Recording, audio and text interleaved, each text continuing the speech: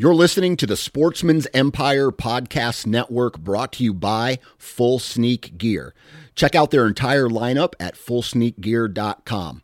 Also be sure to check out our entire stable of podcasts at sportsmansempire.com. New from Moultrie Mobile, the Feed Hub offers first-of-its-kind cellular connection and control for nearly any spin cast feeder on the market. When used with the Moultrie Mobile app, you can monitor feed and battery levels, run feeders on demand, receive alerts when feeders are clogged, and remotely adjust feeding times. The Feed Hub is ideal for anyone who maintains feeders. Remove the guesswork and save time by planning feeder maintenance before you drive to your hunting property. For more information, visit MoultrieMobile.com. You're listening to the Sportsman's Nation Podcast Network, brought to you by Lacrosse Boots. Whether you hunt the frigid conditions of the north or the swampy wet conditions of the south, the Alpha Burley Pro is the perfect boot for you. The Alpha Burley Pro comes in a variety of camo options and insulation options that will fit you and your needs. Check out lacrossefootwear.com and check out the Alpha Burley Pro today.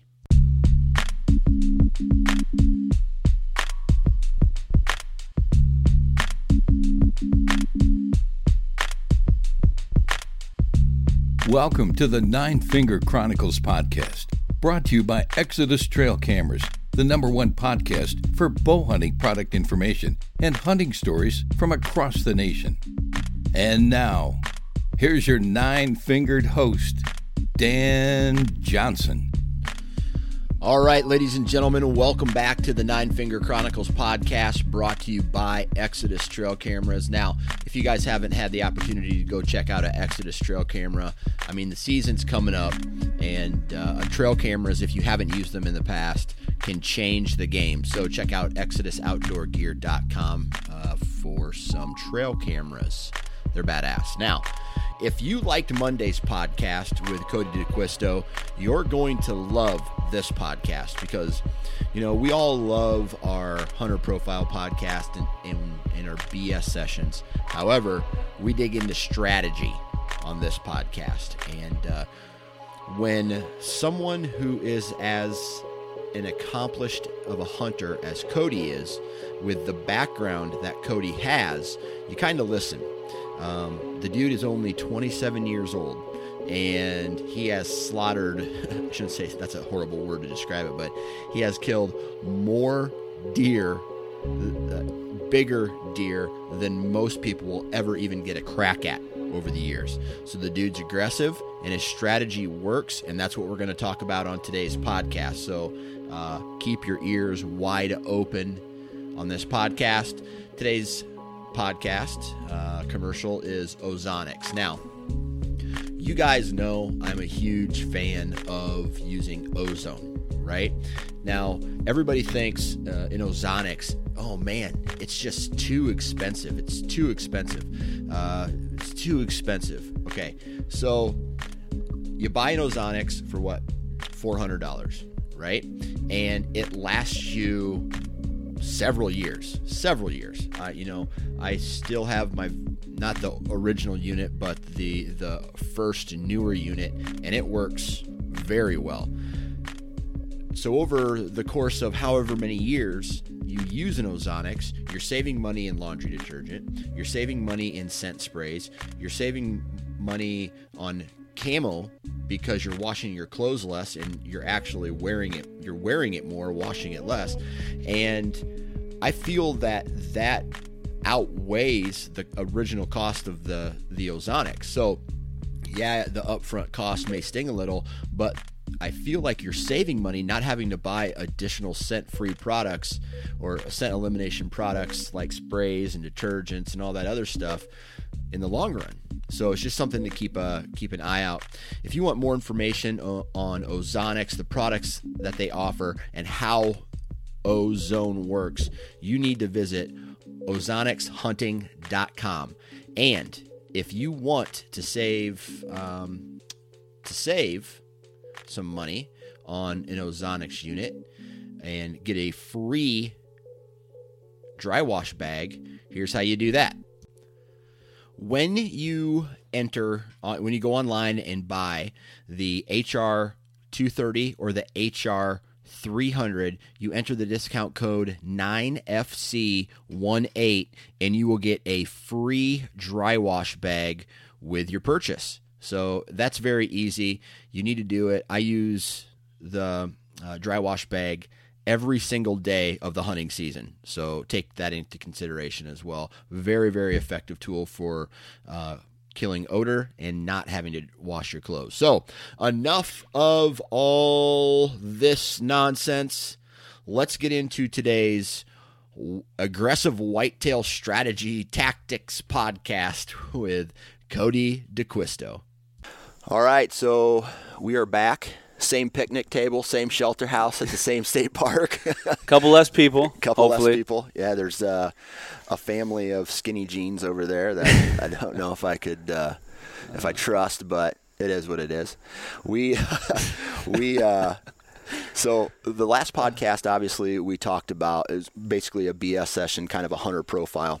And now we're going to dive into some strategy because the season is here literally 2 weeks away. By the time you hear this one, it'll be a week and a half away if your opener is October 1st.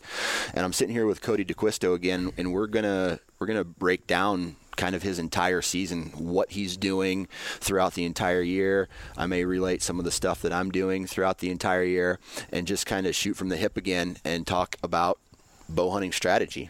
And so my first question to you is, when does planning for the next year for you start? This might not typically be what you hear from a lot of people, but I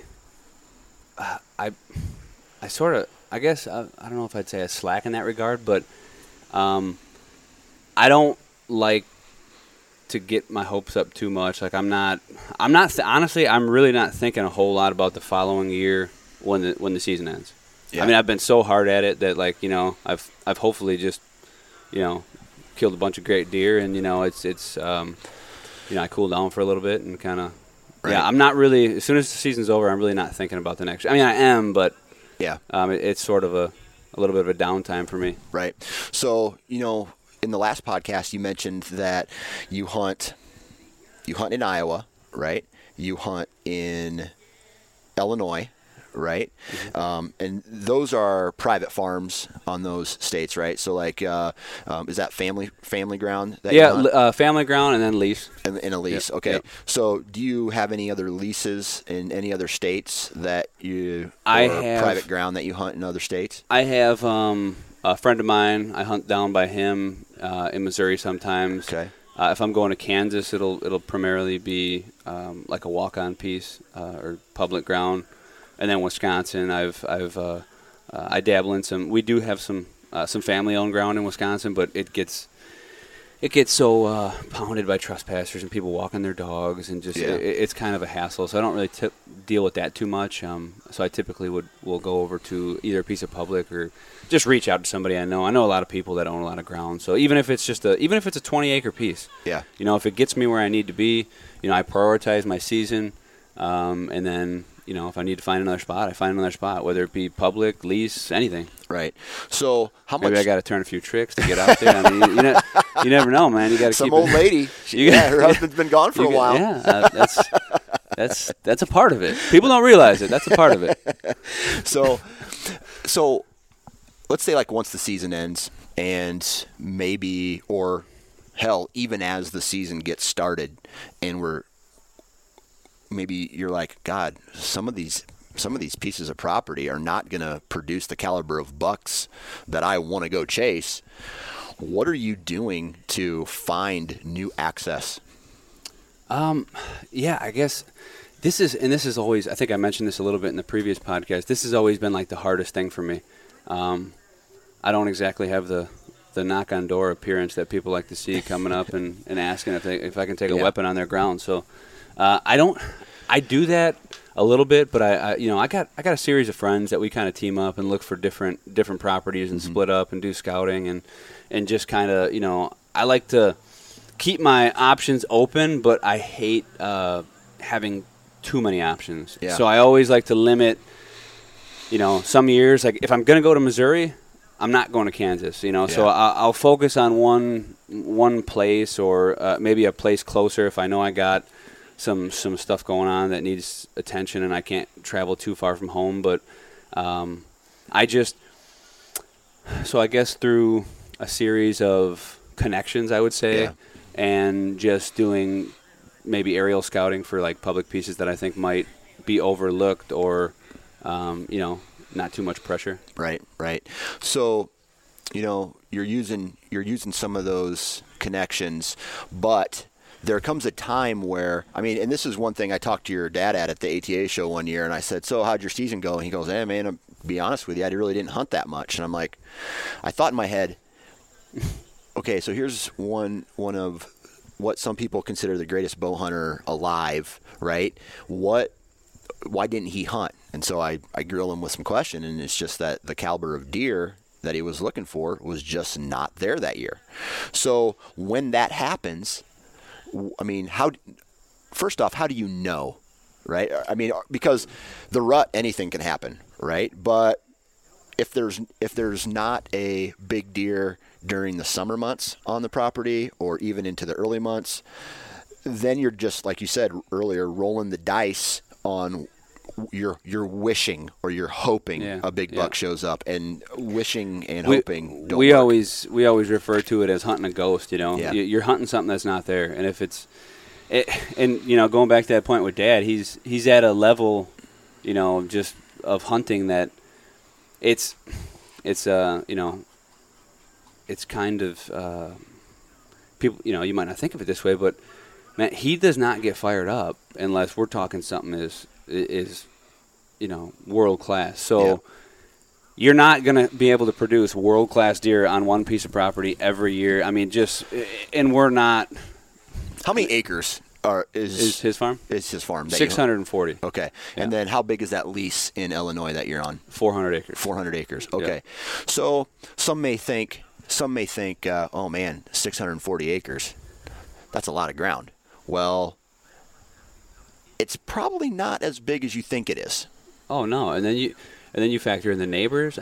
People, people have this notion out there that if you're hunting private ground, it's like this holy grail of untouched ground that nobody steps foot on, and these deer are just frolicking around, and there's rainbows everywhere. Yeah, it's the outdoor channel. We got guys hunting the edge of our property shotgun season who kill our seed bucks every year.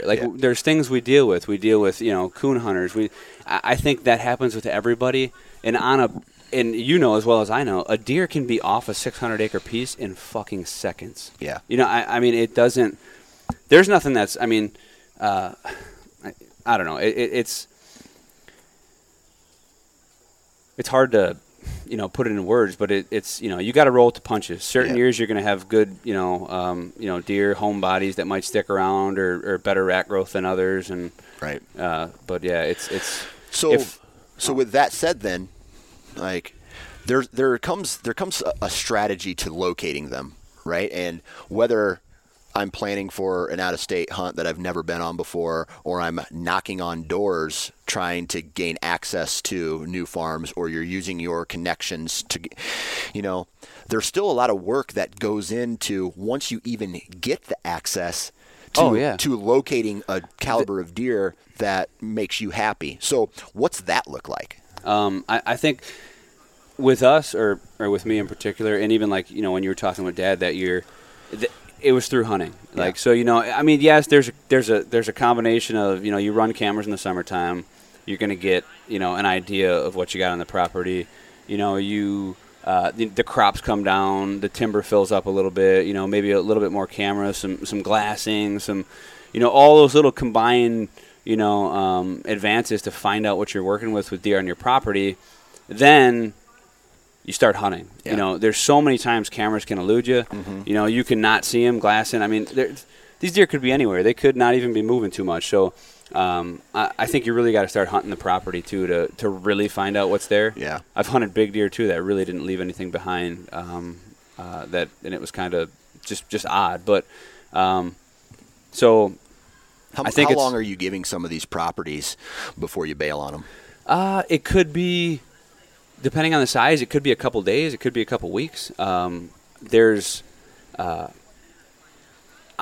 It's pretty I would say if I hit a piece of property and just systematically sort of hunt it and move around and look what's there, and you're going to find out pretty quick. I think some people just don't want to accept it, that there's not something there, which also is a reason I don't run too many cameras. I feel like I hunt harder when I don't run cameras because I don't know he's there and I got to find him. And then I feel like sometimes I'll let what the cameras show me, which I think a lot of people do out there, they rely too much on the camera feedback. Yeah. They're instead of using the camera as a tool in their arsenal, they're using it as their crutch. So. Yeah. I'm guilty of that, dude. I mean, even as recent as last year, I made decisions based on camera, based off of what yesterday's information told me, and so I popped into an area chasing a big buck, and he never showed up. And hell, he could have been in the next county by the time I was in the tree. Yep. Or even, I hear it all the time. I'm not going to hunt this area. I don't got good trail camera pictures. Yeah. Well, how many cameras you got up?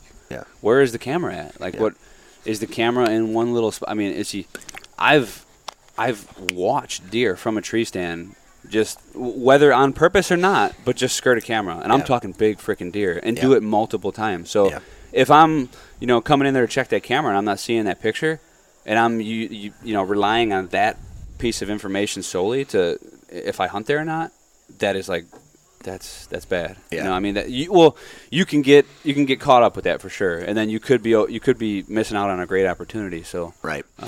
So once you've, let's say, whether there's a deer, sometimes you got to go hunt to see if there's a deer there, right? Yeah, I think that's a big part of it. Yeah. So when you go onto these properties, whether you've been there before or you haven't been there before, what are you looking for as far as, let's say, sign, whether it's old sign, new sign, access, terrain? What are you looking for to say, okay, I got a feeling there's a big buck in here and he's going to be coming from here or he's going to there?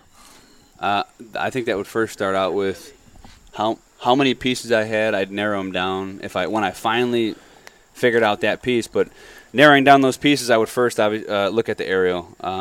I like to look at things like access. If you have a landlocked piece of ground that you can only access from one spot, that makes everything so much tougher. That's one thing. So an area, a piece of property that you can get into, from multiple access points, due to wind direction or however you're going to try and hunt. That's the first thing I look for is access. The second thing would just be the overall structure of the land. I don't overlook, even though I don't hunt them too much, you can't overlook an awesome pinch or just an awesome setup with a bunch of draws leading up to a food plotter, So I definitely look at just the lay of the land too, how the timber's laid out, how much crops there are. The way I think a big thing that's important too that a lot of people don't think about when they're getting onto a piece of property is, okay, how is that piece of property actually positioned for on the map? It's funny, but I've heard Dad say throughout the years on multiple pieces the goddamn property is just facing the wrong direction, and there's sometimes everything is set up for the way you want to hunt. If it was 180 degrees flipped on that same map, it'd be the best farm in the world. But with the typical wind directions you get, I've had farms that were awesome, that looked awesome. Access was awesome. The bedding cover looked awesome. They were coming out to food, and you couldn't.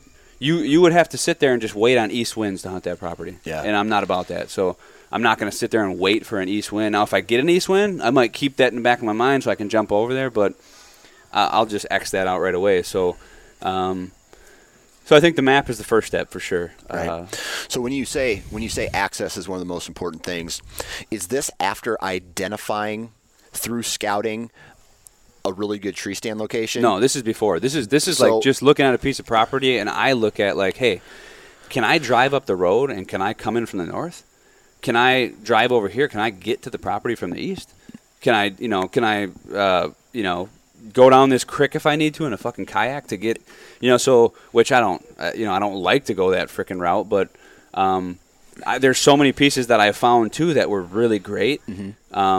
And the access was just this little pie sliver that there's the only easement into this piece of ground, and it was landlocked, and the neighbors ain't letting you walk through there. Right. And you might have open terrain or open hardwoods, and you walk in, and all these deer are watching you walk in. And could I get it done there? Maybe, but like I want to obviously put my eggs in a better basket than something that's going to be a pain in the ass for me to get to just to hunt. Right. So access, and then like once you've identified access.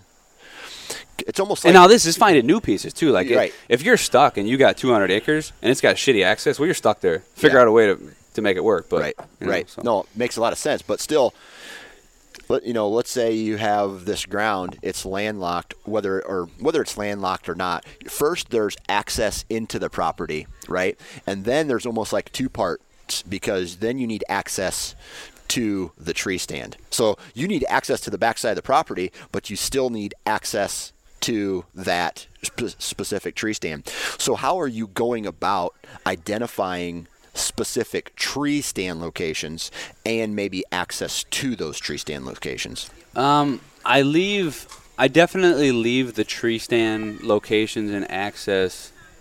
It's not something I'll on the map I'll pick out, like kind of you mentioned, like okay, here's a good pinch. This will be good in November. This is, a good field edge that they'll probably be hitting in late October. Like, I'll have those ideas in my mind, but when I really get in there and we start talking about access to the tree stand, that's all going to depend on, what my eyes are seeing. I think wherever I get to on the piece and wherever I find that I want to be hunting, like if I find a really good, hot trail or a field edge, and, then I first pick, okay, where the hell do I need to be? Where can I make this work with the wind? The wind is number one, and scent control, when you're up in the tree. And then that's my first priority. Second priority is, okay, now how the hell do I get to this thing? Yeah. Because I don't care if you have the best access in the world. If your tree stands in the wrong tree, you're never going to freaking, Right. So you're definitely, I think the tree stand should be the first priority and your ambush point, and then figure out, okay, what do I got to do to get in here? Yeah. So then, you've identified the access route into the specific area. And now, as you're walking in, and this is one thing that I think a lot of people don't get, especially from being a mobile hunter type standpoint, is, okay, I've made it in here. Now I have to identify, based off terrain features, what tree specifically is going to be the best. So how do you say, I guess I want to know your thought process on this tree right here is shit, but that tree right there is the money tree. Yeah, I think that's probably the most technical I get, and where I'm most systematic. I think, like, I really dive deep into the tree stand setup, even though I'm setting a lot of stands and very often, but like how high I am in that tree, what exact angle that platform is facing, where my shot will be. Like, I like shooting seated. Yeah. So, like, my sets are always set up to where, like, I don't have to fucking move. I'm just, that deer's done. So, it'll depend on the tree, too. So, first I'll find the spot, then I'll look for the tree. If, one tree gives me a little more cover, I might go with that one just to, why not have more cover? Yeah. If one tree is, that's the thing, too. I've always been, I don't have the luxury, and I could. I don't like it, but I've never been a guy who could back off 40 yards and make a 40-yard shot at a deer on a trail, So I'm always getting very tight. So I'm not the type of guy who will try and hog a whole area. I'll more so get a little closer and make sure that, like, when he comes by, I'm getting a 5 to 10, 15-yard shot, like, tops. Yeah. I love just, putting that. Don't even have to aim at that point. It's more instinctive, and you just so, yeah, I guess it depends on, type of tree. I definitely like cover. The stand you're using is some of these guys that are using these, stands that aren't very easy to hang and stuff like that. It gets very tough in this retrospect, and just being able to pull down a stand, move, set it up quietly, quickly, efficient, have it be quiet. That all really comes into play. as far as that goes too. From a gear From standpoint, a gear standpoint. And my biggest thing I'm looking for is I want to make as little movement up there as possible. I want to kill the deer where I know he's going to be. I don't want to think too far into things and overthink things. So I for my particular style, like, then I choose the tree, if that makes sense. Yeah. I don't know if that sort of. So, there's a couple ways to do what you've kind of described here, and there is the dive in right away, maybe not knowing if that buck is in that specific area, or kind of sitting back, and I'll do this every once in a while, is an observation sit where you're back however many 100 yards, or it all is relative to the terrain. If it's open, you can see further. Mm-hmm. Are you a fan of observation sits to try to get a key, like, hey, I know this deer is coming from this 3-acre area. I don't know what trail he's using, but I'm going to sit off to try to identify that. You said 3 acres? 3 acres, 10 acres, 15 acres, whatever. Well, if I got that deer pinned down to 3 acres, I'd probably go in for the kill. But yeah. I'm not opposed to an observation sit one bit. Like, and that's the thing. Am I mobile? Yeah. Do I set up a lot of stands? Yeah. But it doesn't mean that I don't have typical stand sites that are always great that I sit in, or that I might not jump in a tree. Now, I would always lean toward a stand that I could kill over a stand that I could see. But now, you got to remember, we're talking about locating a deer. We don't know the deer's there yet. Right. So if you get access to a piece of property that's 2,000 acres, right? I mean, it might take you a long fucking time to run in there and check this whole 2,000 acres and find out where a deer is, when you could just toss a fucking stand up, on a corner, get 80 feet high with a spotting scope, and then glass the whole field, or whatever it may be. So, yeah, I think it can be really beneficial at times, for sure. Right. So, but for the most part, it sounds like whether it is from a historically good area to an observation sit, it sounds like you're probably going to dive in rather than sit out. Yeah, there's always I always make sure that even if it's an observation stand, I'm gonna make sure I can kill something. Like, if I'm not gonna go out and hunt if it's a stand that I know I'm so out of the game that nothing's gonna happen. So I'll try and do like a mix of a stand, maybe something that, like, well, it's in a good spot, and I could probably I could get something if or I'm in a decent spot, but. So the odds of you killing him are maybe not as great at that particular, but you're going to gain some information sitting in it. Or, that's the thing. That's, so there's another thing right there. You could gain access to a piece of property. There might be 3 bucks that you want to shoot. Yeah. So that observation set, you might get eyes on 2 different deer. Then you can pick, So, I mean, yeah, that's definitely. And if I don't have to go in and upset their core area or go in and find where they're bedding, I won't do it. Like, right. I mean, if there's been a lot of times that I've hunted deer, maybe I've hunted this deer in the morning and this deer in the evening, just because, well, why? Last thing I want to do is go and, mess up this deer's daily pattern when I know where he's coming in the evening. Yeah. If I can hold off just a tad bit and kill him in the evening, then it's a different story, Then I won't go push the envelope. If he disappears, well, then I'll get a little bit more aggressive and go in. So I just don't. It's not like a go-to. I'm gonna, all of a sudden, be hounding this thing on his bed first thing.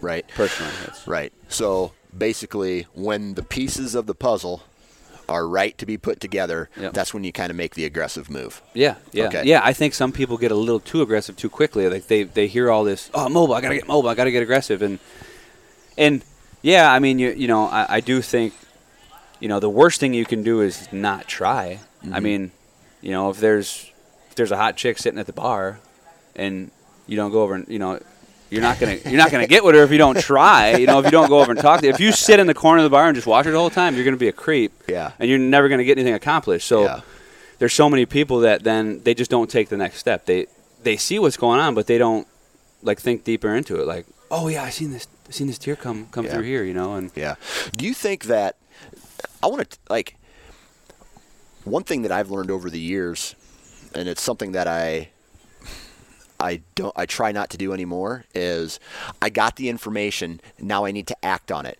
Yeah. One thing that I used to do was I had the information, and then you say to yourself, oh man, well, I think I'm going to sit here one more night to see if it happens again, and then I'll make a move. And then that deer comes through, you make the move, and then you never see him again. Yep. Yeah. That. See, you can fall into that trap as well. But I do think, going back to that first move, what got you in that point to start with? Are you confident in where you were? Yeah. If you are, there is always the option that he just didn't make it to you that time. Yeah. So, you know what I mean? Like, there's times, I think the worst thing you can do is second guess yourself. Yeah. So if you think you should move, go move, Right. And I've always looked at it this way too. Like, if you start pussyfooting around these deer, like, I think that's the worst thing you can do, because, well, I'm not going to say that's the worst thing you can do, but you can choose that approach. But if you're going to be timid and you're going to wait and try and wait for things to happen opposed to make them happen, you're going to be more likely to be in that tag, I think. Yeah. Like, does that make sense? I don't. I think there's so many people who don't act on their gut, or Well, I think a lot of it has to do with the mindset, because you know what you need to do. Yeah. You just got to follow through and do yeah. it. And there's so many thoughts going on in a lot of people's heads, maybe where they don't know if they should or not, and I get in my own head all the time, man. I'm every year I'm like constantly striving to improve on certain areas of hunting and do things better, and I'll get stuck in the trap to where I'm getting routine. Yeah. And then I got to tell myself, what are you doing, man? Just change it up a little bit. So I think the question of not knowing definitely eludes a lot of people, and that's when you have to you can't be afraid to try new things. Right. Is that when people should probably get aggressive then? Is kind of like, dude, I just need to go for it. I know what I need to do. I just need to be aggressive and go. Yeah, go if you think you know what's going on, I mean, it's never a bad idea to act on it. I mean, if you screw up, you screw up. Whatever. I mean, lesson learned. Yeah, it's a lesson learned. You learn from it. Now, I mean, but that's the thing. I can't give that one answer to everybody. There may be a guy hunting 3 acres in the back of his yard, and if he screws up on that deer's gone forever, and maybe he wants to be a little bit more timid in his approach. I've just been the type of person that, like, doesn't care too much. I'll go get on a different deer. Yeah. Now, but if you're hunting a specific deer, that's your only deer, it's your only farm, it's your only card to play, you only have 5 days to hunt them, like, well, maybe hold off a little bit. It's so situational too. I think you got to roll with the punches, man, and every situation is different. Just like stand height. People, well, how high do you get in a stand? Well, you got to be 20 feet. No, you don't. You got to be 30 feet. No, you do not. Like, every situation is completely different. A lot of times, I only take 2 sticks. That's my preferred method of hanging a stand. I like to be 2 sticks high, and I always have a couple screw-ins in my pocket in case I get a little bit higher. But if I'm down in a dip or in a crack or ravine or something, and I know I need to get higher for my wind, well, I'll get 40 feet if I need to, but I never have a textbook like, okay, well, this is what I'm doing. All my setups are different. Right. And I think ultimately that's what this conversation is going to be about, because I think as people who consume content, whether they're getting it from a podcast, getting it from a magazine, or wherever the hell that they're getting it, they are looking for either someone to tell them, you need to do this, you're going to be successful if you do this, or every single deer is a different set of questions that need to be answered in order for you to be successful. Thing. Everybody wants the magic pill. Everybody wants that one answer. Well, this is what you do, and that is simply not the case. I deal with the same thing in, like, in the fitness community. Everybody, well, I want shredded abs. Like, what do I got to do this? Well, what do I have to do to bench press more? Dude, put in the work, man. Put in the work. Have a consistent approach to your diet. You'll have a shredded body if you want it. Yeah. put in the work in the woods, get out there, learn, figure out what's going on, push yourself a little bit, continuously do that. I mean, I am 100% believer that if you put in the work, you will be successful. Yeah. I mean, sometimes it's and there's a lot of people too that think they're putting in the work and they really aren't. Well, I hunted 6 days.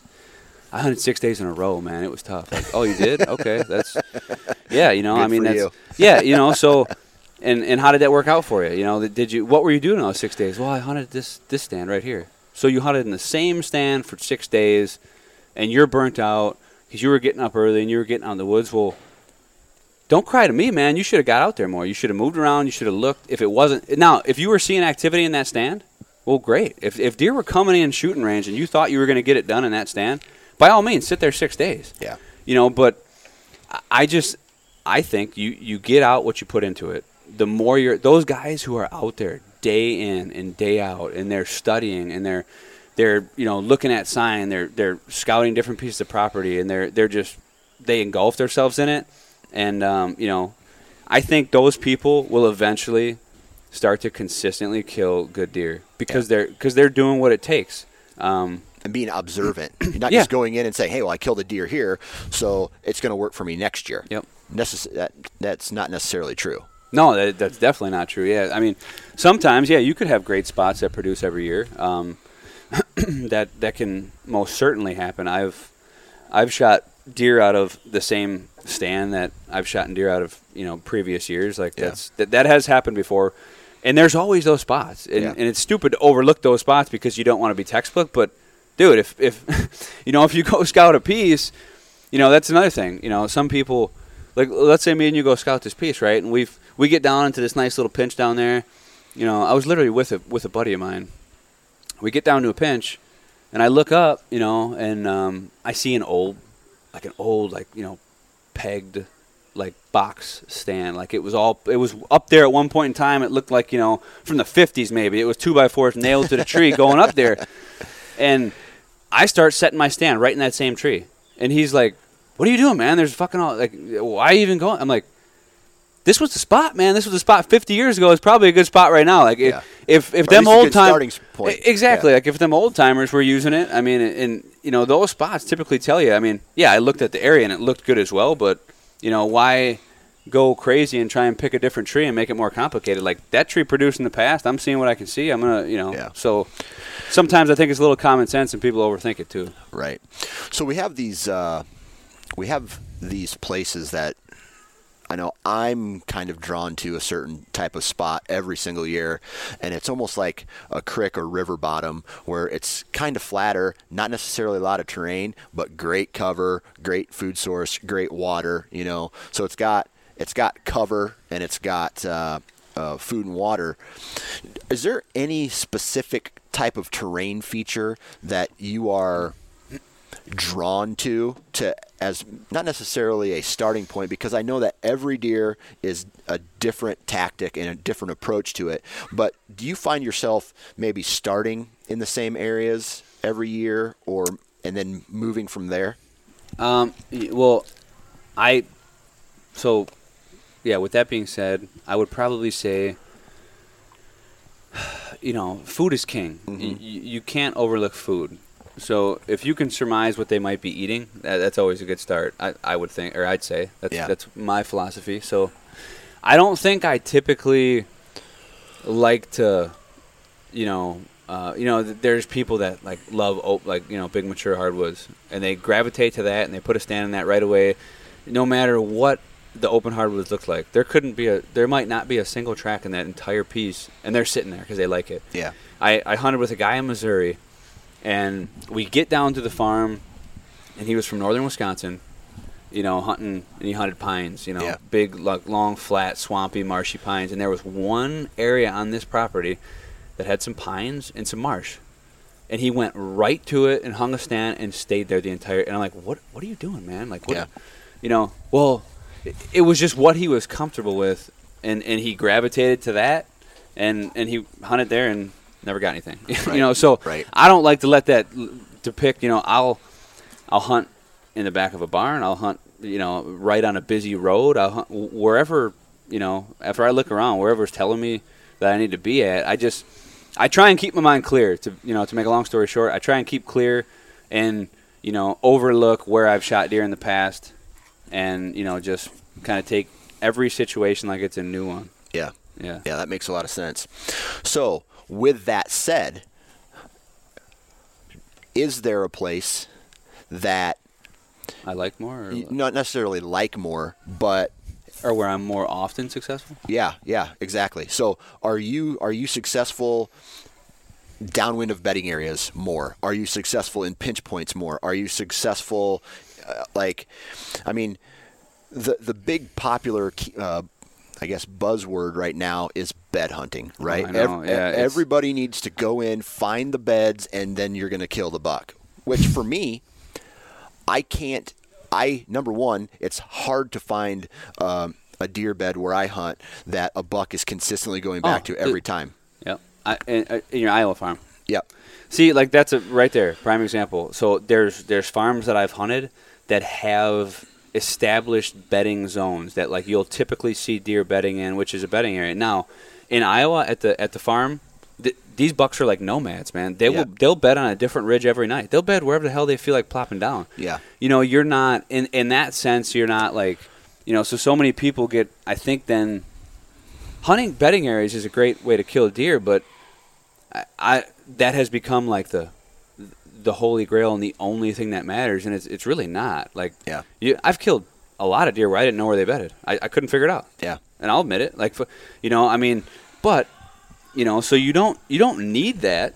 But then at the same time, I've been known to say like if you do know where they're bedded and where they're feeding, mm-hmm. you should be able to kill them. Yeah, I mean those are if you can't put that together, then it's I don't know. Maybe you just need a little bit more time out there, but I don't think it's necessary about the bed, and it changes, like you said. These beds, aren't used every day. They're not like substantial red flag. The X marks the spot. It's not always like that. Yeah, and that's one thing where again it's like. Yes, maybe the principles of what these people are trying to tell you may work, but you have to take that information and be able to relate it to your own piece of property. Yes. Because for me, all this talk about beds, I can tell you right now that I have some pretty good bedding areas on the farms that I hunt, but if the wind is out of the southeast versus the southwest, or northeast or northwest, or straight north or northeast, something just minute, these deer are bedding completely different places. Yeah, and that's the thing. It's like you said, it changes, and it comes back to everybody wanting to know, that one magic answer, and it's not there. Right. The deer are doing different things. There might be typical things that deer tend to do, but you really got to dive in and figure it out on what's going on with the particular area. And a lot of times I've found, like there's been times too, so, here's a prime example. Everybody's, where's he bedded? Where's he bedded? I need to get on his bed. I need to kill him on his bed. I need to do this. That's how I get successful. I've found bedding areas like shredded up. Like, just like this deer was using this place for probably years and didn't even touch him. Yeah. Because I looked at it and I assessed the area, and there was no possible way I was going to be able to hunt that area and kill him right there. Yeah. To whereas somebody who might not do the diligence there would be like, oh my God, I found it. I found the spot. Yeah. And they plop up in any random frickin' tree, and then the wind is blowing right at the buck when he comes in, or they, put too much scent in there, whatever it may be. But, that deer, I knew I couldn't kill him there, so I backed off. I surmised where he was coming from, and I killed him on the transition to that bedding area. So, I love hunting bedding areas, and every chance I get, I'll kill him right when he puts those front legs down if I can. But that situation I didn't, and that was, so I think people too that they hear, guys say that like, oh yeah, that guy kills him over the beds. Well, it's not all the time. When that situation calls for it, if I would have had, and that's the thing. So I knew that's another thing. I knew I needed to capitalize on that bedding area right away. I might have been able to wait 3 weeks and get away with, a win that might have worked for me. Or maybe I wait, Dan, and say, maybe in a week I'll get one of those when you look at your weather app and it says just calm and there's no wind, and maybe I'll get the thermals to lift out of there. Maybe I'll try that, but I ain't gonna wait that freaking long. He could be doing something completely different by that time. I think you got to capitalize on it, and you got to make the moves, man. And if now you have his bedding area, well, put the other pieces together. Like, that's not it. You don't need to kill him there. Move over and kill him somewhere else. Right. So for me, what I'll say is I tend to gravitate to what I call staging areas. It's that. Yeah, those are. Yeah. Yeah. I mean, my favorite. They come out of their bed. They will, and then they have their transition area, which is basically from the bed to the food, and along that route somewhere is a staging area, and that's where me personally, I've killed. I'm trying to think here. For the most part, all of my bucks, I've killed 2 bucks not in a staging area. The last 3 bucks that I killed were in staging areas. So for me, that's where I like to start. And so I like staging areas. Where you have killed your bucks over the years, has there been any consistency there, or have they all been kind of different? There's been consistency. Like if you look at the entire group of deer, maybe you get to looking like, okay, well I killed that group of deer on like in bedding areas. Like I've killed everything is different, but they're all I've killed a deer, like I said before, like literally right before he was about to lay down. Yeah. Like just as he's putting the knees down, and then I've killed him in transition areas, staging areas. Yeah. I've had a lot of luck in staging areas. Like those are awesome areas. Like there's, you get like these, we have, I've found a lot like in Kansas too. These bucks, they love that 10-year, and before they may hit the field, like they might just mill around in a 10-year field for a while, and with no rhyme or reason. And so on field edges, over scrapes, I've killed deer. Eating beans early season, anything. It's just a matter of where you can get them. I don't discriminate, man. If I can sit back and not have to put as much work in, I won't. Sometimes I think, like I said, it gets overcomplicated maybe. Yeah. So you mentioned scrapes. Yeah. A lot of people will be like, "Oh man, I got to hunt a scrape." How much attention do you pay to deer sign when you're going in and making your decision on where you're going to go and ultimately set up? Like scrapes? Yeah, scrapes or rubs. Yeah, well, that's the thing. So that's what kind of that's one thing that I've seen basket racks rake the fucking ground. I mean, and I've seen 140-inch deer rake telephone pole-sized trees. Yeah. And just looking at the rub, you'd be like, oh my God, there's a giant here, That's not always the case, man. So, I mean, yes, you want to use that. You want to be where the deer are. You want to be where the deer sign is. If you're not hunting where deer sign is, you're dropping the ball. But, the one thing that I think I always go on is, you can't fake a track. Yeah. A big track's a big track. I mean, it could be a giant doe. It could be an old buck that you don't want to shoot it, or it might not be a big enough rack. But, if you got some big tracks, then it's a starting point. It is definitely a starting point. I mean, you're not – if you got tracks, it looks like cows were walking through there. There ain't nothing wrong with hunting there, Yeah. I've been into the, but then again, you got to investigate. I've found little areas that were rubbed up like crazy, and even this one set in particular, I remember I had to scale the side of this freaking mountain just to get up there on the backside with the north wind, where it's blowing off the cliff, where no deer can get back, and it was like this little corner where this deer was bedding on this peninsula, and. It was all shredded up, and I'm like, dude, this deer's got to be huge. I'm like, this is a good one. This one's done. He's dead. Yeah. He is dead tomorrow. Like, that was in my mind. Everything perfect. Got up there, perfect wind, got in the stand. First light, this 135-inch, just like seven-year-old bruiser comes in with a bullwinkle rack and starts just cheese grading these trees. And I'm just like, you got to be shitting me, And I got the hell down. I literally got down when he was right there, rubbing the tree. Because I was wasting my time, I found out what was making that sign, and I moved on. Yeah. So I was just, turn and burn, I guess. Yeah. I just. you got to, and that kind of goes back to what your goals and expectations were. Yeah. I mean, that didn't fit the criteria, so you hit the road. Yep. So, all right, here's another thing, scent control, right?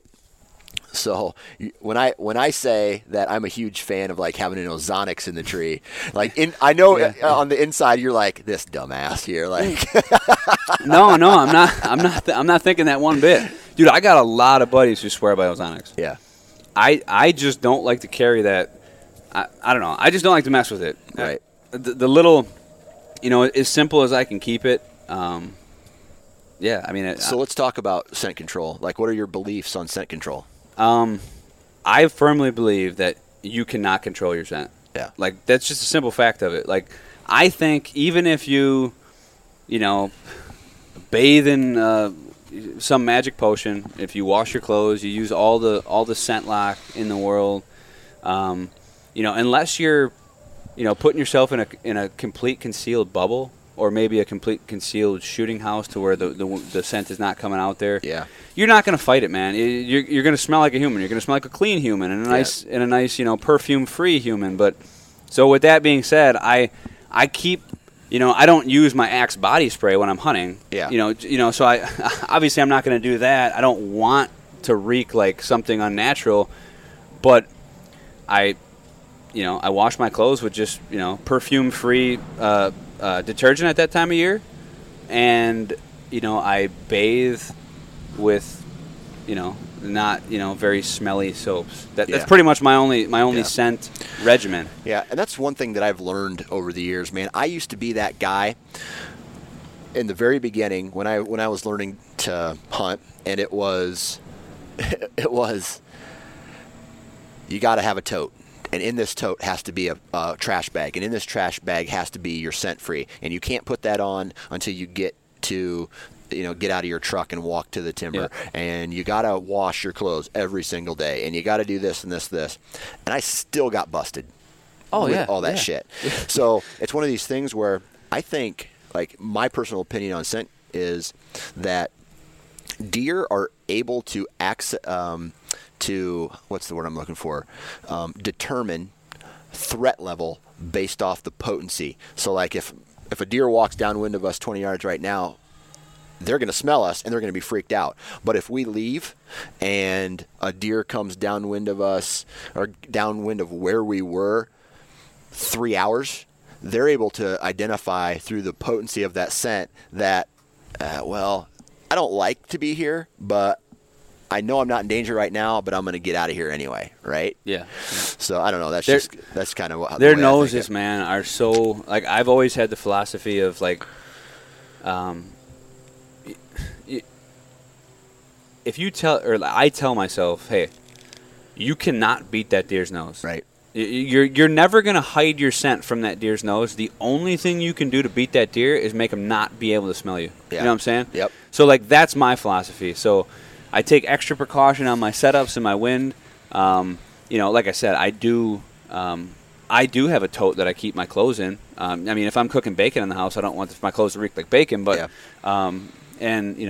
so I just think so many people put so much time into unnecessary scent precautions, right, and spend unnecessary money on clothes that claim they're going to make you scent free when we all know they ain't making you. Right. They're not making you scent free. Yeah, makes sense.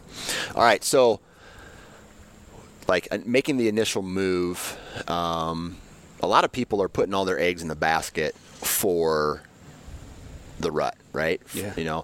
And the rut is one of those times a year that it is, we got a motorcycle gang coming through. Yeah.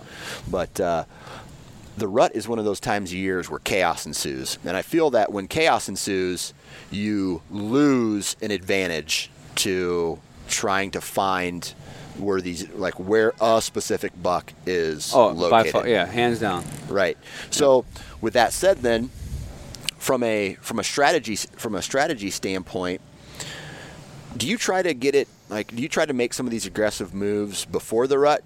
kicks in, let's say you have a buck and you know he's coming out, maybe he's nocturnal right away, or he's just barely making it through shooting light in this particular area of the farm. When are you going in to try to get that buck, or because rut hits, he could be gone? Yeah, see, that's the tricky thing, man. I mean, I've had, you never know when that first doe is going to go into heat. Yeah. And when she does, I mean, your bucks they're changing their their pattern and their movement. So if that is encroaching, the rut definitely makes it harder to pin down a specific deer. It definitely gives guys that may not know as much as other guys the advantage, just because these deer are running wild, obviously. But I will definitely try and make it happen with a deer before any sort of that happens. But that's sort of a trick question in itself, because if last year, prime example, we had a doe come into heat on a farm that I was hunting like October 19th or something. It was just stupid. I've never even seen it that. And I literally had one of those days where I seen a train of bucks. Yeah. She went into heat and literally took every single buck that was on our property and left with them. And for 2 weeks, I didn't see a single buck over 110 inches. Wow. So, I mean, there was nothing I could have done prior to that to, get more aggressive. I was in the right spot. I was doing the right thing. It was just an unfortunate circumstance that doe went into heat early. Now, you know that late October they start getting a little squirrely, or November rolls around. And if that buck's still on his pattern that late, I would get after him, because it could be it's a time bomb at that point. So right. Yeah. So then, I always get made fun of. I'm on a different podcast, and the guy tells me, he's like, dude, hunting mornings in October, you shouldn't do that. Let's stay out of the woods in October. But I'm a huge believer that when the time is here, and that buck is making a move, whether it's October 1st in the morning or October 28th, when he's moving. So what's your thoughts on the early season, and as far as hunting mornings are concerned? Yeah, I think, I don't know, I'm gonna have to disagree pretty hardly on the whole assumption of not hunting mornings in October. I do not get what the argument is there. 100%. I mean, I think, honestly, that's my favorite time to be in the woods, is in the mornings in October. Yeah. So, why is that? Just because the movement's great. I mean, if you're in the right spot, bucks, deer are doing what they're doing in October. Yeah. Why is it that people don't want to hunt in October? Is it because deer aren't running around like madman making scrapes and chasing does? Yeah. If that's what you're looking for, then yeah, maybe you don't want to hunt October. But if you're looking to kill and you're looking to be effective, then get in the woods and figure out what they're doing, because they're moving somewhere. Yeah. These bucks don't just. I mean, there isn't some unwritten rule to where bucks don't move in October. Yeah. Oh, well, bucks don't move in the morning in October. Well, who said that? Yeah. I mean, I can think of. I'm gonna go out. I've probably 80% of my deer that I have on the wall have been killed before October 20th. 80%. 80% of them. Now, is that more of an evening or mornings? Mornings. Mornings, straight up. So where's the argument there? So you're saying 80% of the bucks that you've killed before October 20th? Yeah, argue that one. Yeah, yeah. And then what percentage of those do you think are morning out of that 80%? Oh man, at least 60. 60% of Yeah. the 80%. It might be more than that. Right. I don't want to make false claims, but it might be more than that. Right. And then I'm not counting the ones that were October 22nd and 24th and 26th that were in the morning. So Right. where's that? Is that Yeah. I don't know what constitutes early. So you think that the October lull is just it's a fallacy. Yeah. It's a made up thing. I mean, that's what I'm saying. So a guy who's used to being in the woods, seeing crazy rut activity, might think there's a lull in October because none of that's happening. Yeah. It's so.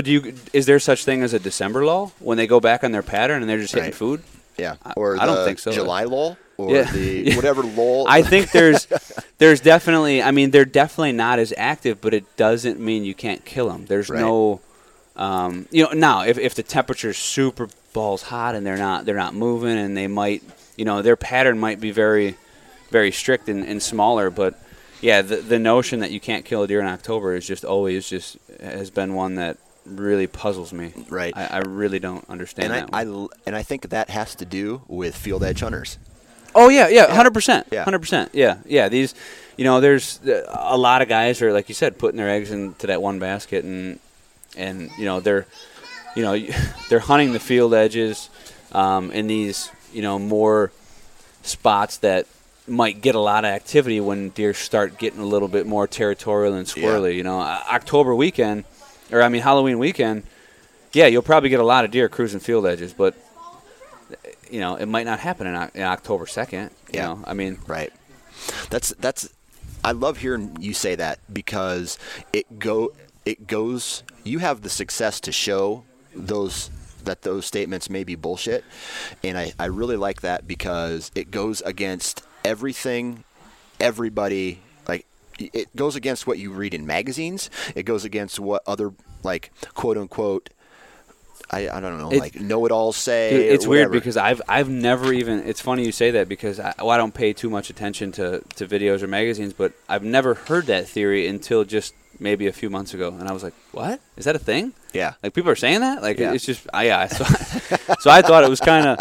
Yeah, a buddy of mine was like, "Well, yeah, I'm really going after this." He was telling me about this deer he was going after in Ohio, and he's asking my opinion, and I'm like, "Oh, well, I'd get right tight in this transition area, as soon as the season opens or the next couple of days." And he's like, "Well, no, I can't do that." And I'm like, "What do you mean you can't do that?" Like, I'm like, "Okay, yeah, ask my advice and then tell me I'm giving you the wrong fucking advice." I'm just throwing it out there, man. If you want to take it. But, well, I don't want to mess anything up and hunting there in October. Yeah. And I'm like, "You're not going to mess anything up." "Okay, well, I'll go in there tonight." I'm like, "Don't go in there tonight, or don't go in there in the evening. Get in there in the morning." Like, right.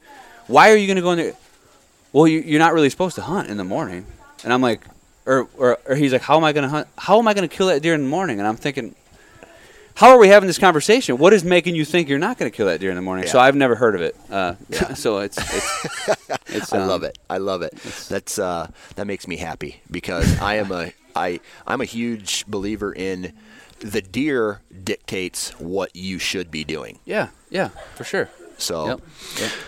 So, is there like, I know, like, the typical podcast or the typical magazine or the typical interview with someone who, I don't even know, like, how to ask this question, because, I want to ask you strategy specific questions, but I can't, because your strategy is to do something completely different for absolutely every deer.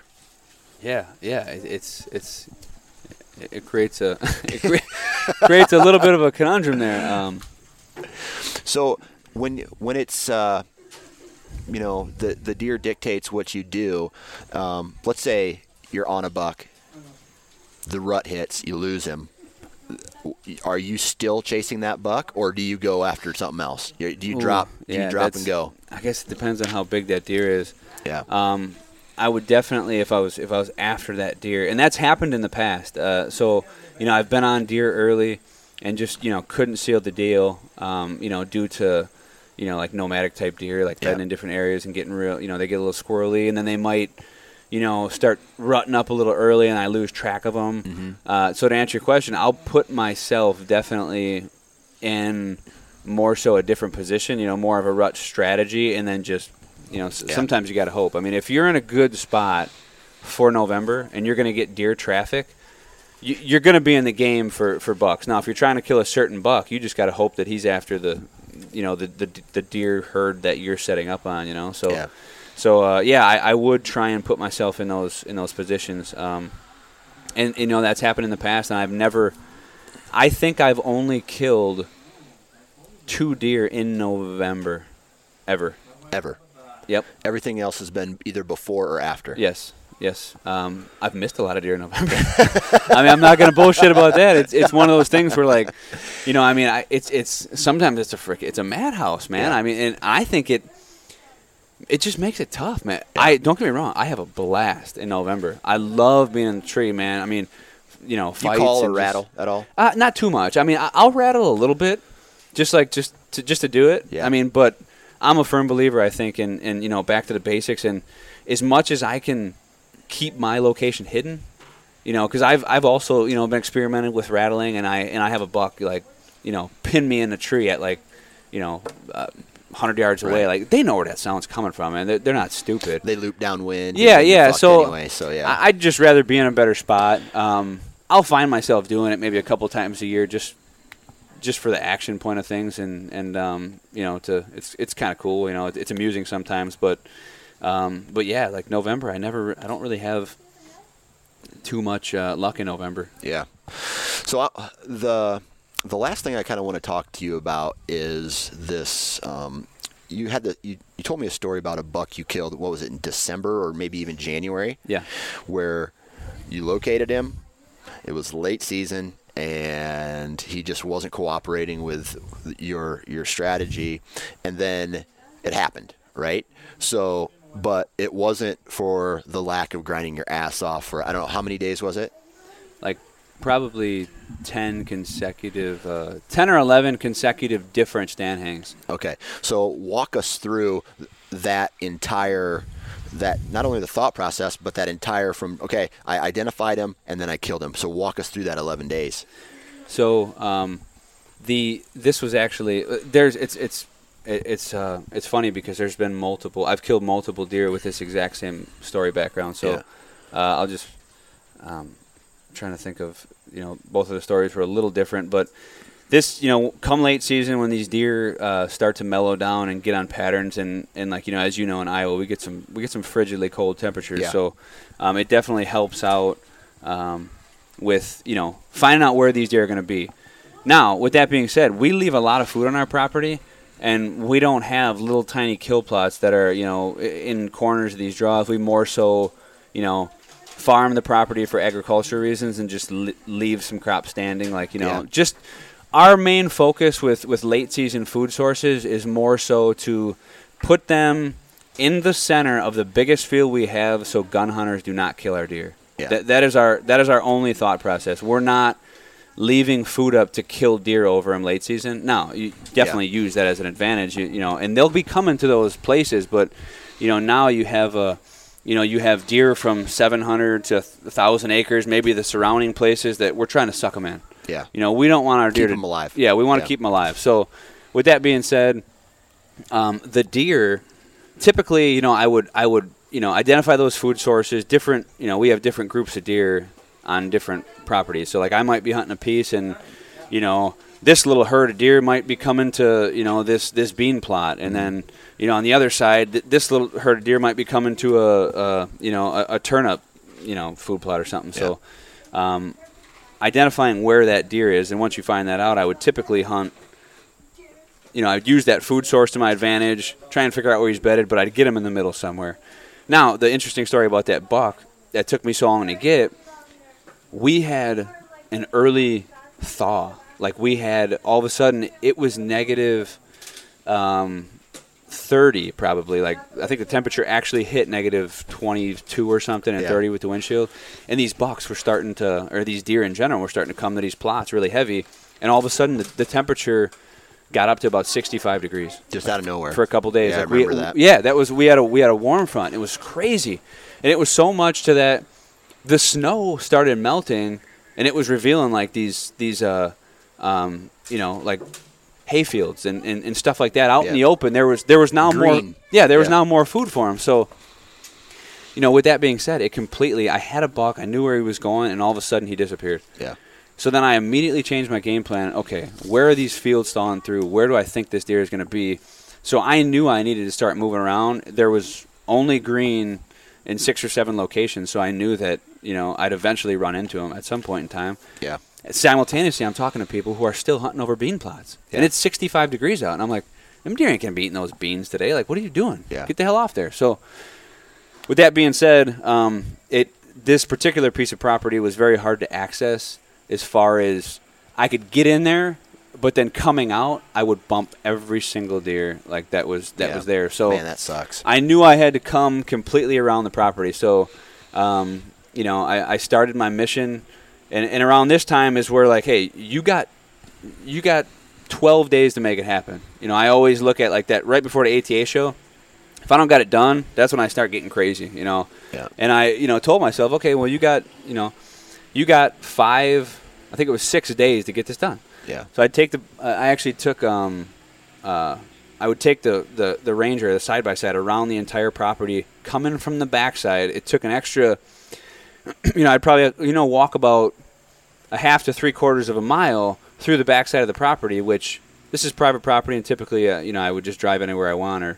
But, you know, so I went the extra mile to go around the property, so I wasn't blowing those deer in the evening, so I wouldn't, you know, screw them up every single night if I couldn't get on him right away, because I didn't know exactly where he was. So I systematically just every evening and morning changed my stand location just to try and find him, you know, because I didn't know exactly where he was going to be when it took till about, you know, about the fourth, I think the sixth, let's see, it was probably the sixth setup, fresh virgin sit, that I actually spotted him coming through a little thicket, and came out, and I watched him eating that grain, and I just figured, okay, it's game over. It's just a matter of time. So I had a wind switch, you know, so due to the wind switch, I knew right where I needed to kill him, but due to the wind, I couldn't kill him. I couldn't hunt him there. Yeah. So I had to back out, but I did not hunt him.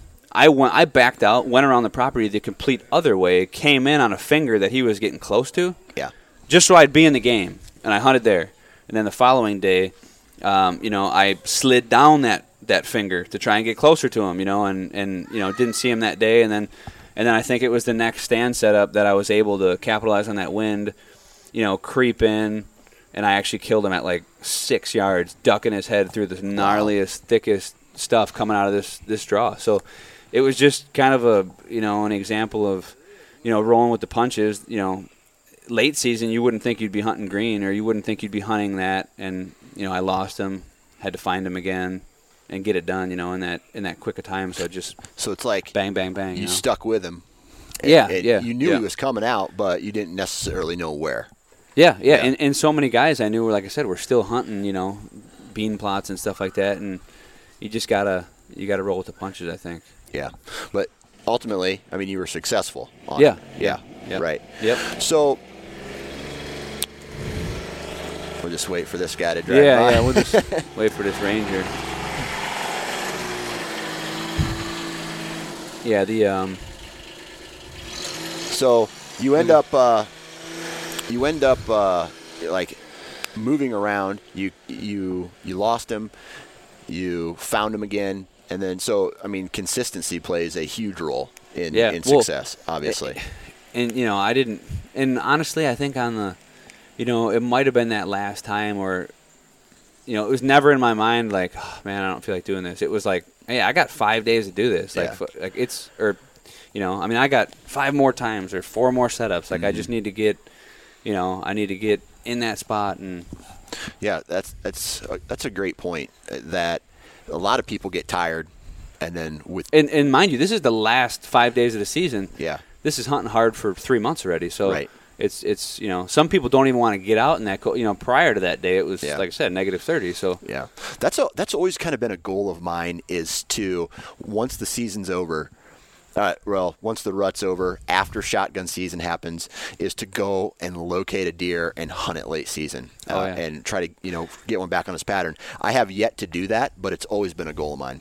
Oh yeah, that's even too. I mean, I think that's a really susceptible time for these things, where they give up a big playing card because they need to eat, especially when it gets that cold. And like that big drop tine buck I shot a few years back, it got to the point where, you know, he was such a dominant deer, and he had so many does pinned up on this ridge side, and you couldn't hunt him on the ridge side. So I was stuck hunting him, you know, in between. He was eating in the middle of a, you know, 150-acre field that, you know, you couldn't touch him if he was out there. If you got anywhere near him, he'd bail out, and that was just a kind of a unique scenario. So, you know, I had to jump the gun, and I had to get right on the ridge that he was coming up to get out to that food. So it's always something different. You just gotta, you know, like we've been talking about this whole time, you know, kind of gauge it by the situation. Right. All right. So season's over. Whether you've killed a deer or you haven't killed a deer, What do you do any postseason scouting? Do you do any type of shed hunting or anything like that to try to? Yeah, I love to shed hunt. I definitely get out there and look for horns. Does it play a part in your next year strategy at all? Yeah, I definitely look at it. Like if I find sheds to a deer that ends up showing up next year, like I've learned not to get my hopes up. Like, so until that deer shows back up and he's alive, I don't even think I consider him dead. Yeah. So there's just been so many times where we're gonna have really nice deer next year. This one's gonna make it, and it never happens. So if that deer shows back up, I'll then go back into my mind and be like, oh, okay, well I found his sheds here late season. You know, I spotted him one time over here, and I'll see and kind of surmise that whole unison of everything and see if where I found his sheds correlates to where I think he was bedding late season, and because a lot of times these deer winter up in different places too. So yeah, absolutely. I definitely try and use that information at least to my advantage a little bit, and I love to get out there. It's a nice time to, see last year's sign, and see what happened. No leaves, you're not. I hate in the summer, man. I hate it. It sucks. Well, number one, I am very, very allergic to poison ivy.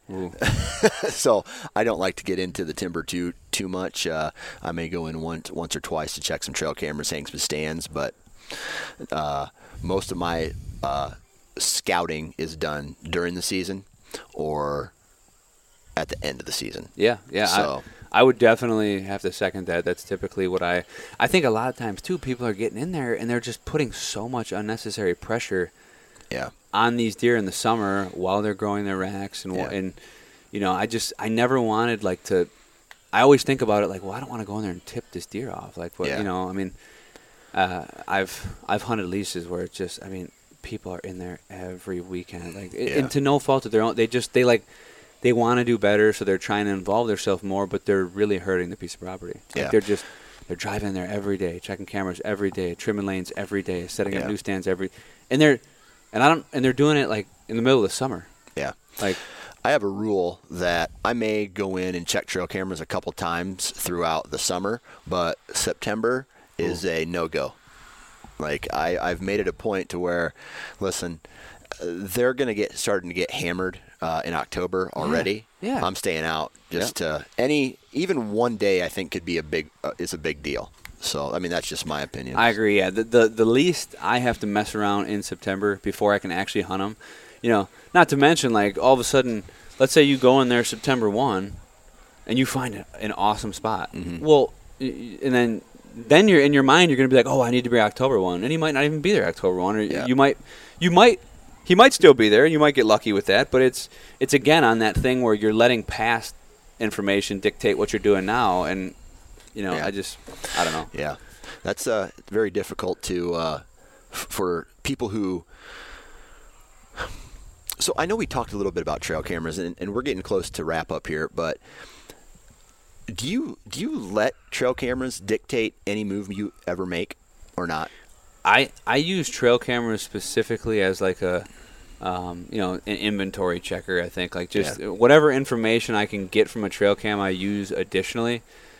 There's been times like I specifically remember a time where I killed a deer early season, morning, October, to where I think it was October 6th, and it was a corn year, and there was so much corn up on this property, and I was finding some decent sign, but like deer weren't moving. It was pretty slow, and I had a feeling a lot of these deer were held up in the corn.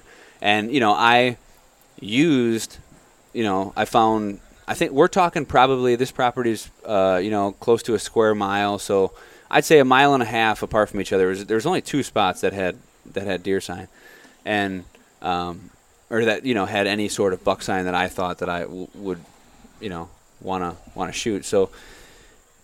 I was thinking in my head, like, is he covering this entire amount of ground? Is this the same deer? Is he really, making that long of a trek, daily? Is he, he was, opening up scrapes and stuff like that, and I didn't know what was going on. So I used the trail cam to my advantage. I put a trail cam on both corners.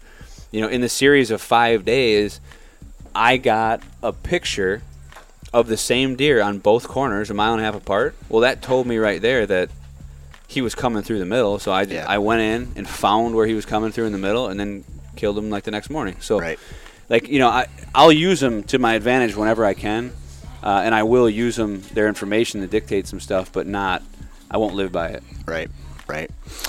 Well, we're on time, man. So I want to say thanks. I really appreciate you taking time out of your day to hop on the podcast and no problem. Share some knowledge with us and BS for a little bit. And I think we're going to have to do this again. Yeah, I'm always up to talk whitetails, man. It's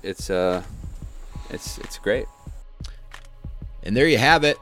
Another podcast in the books. Hopefully you guys enjoyed these last 2 podcasts with Cody. I know I sure did. It's awesome to be able to see something and hear something that kind of goes against the grain of what everybody else has been telling you or all the other content that you've listened to.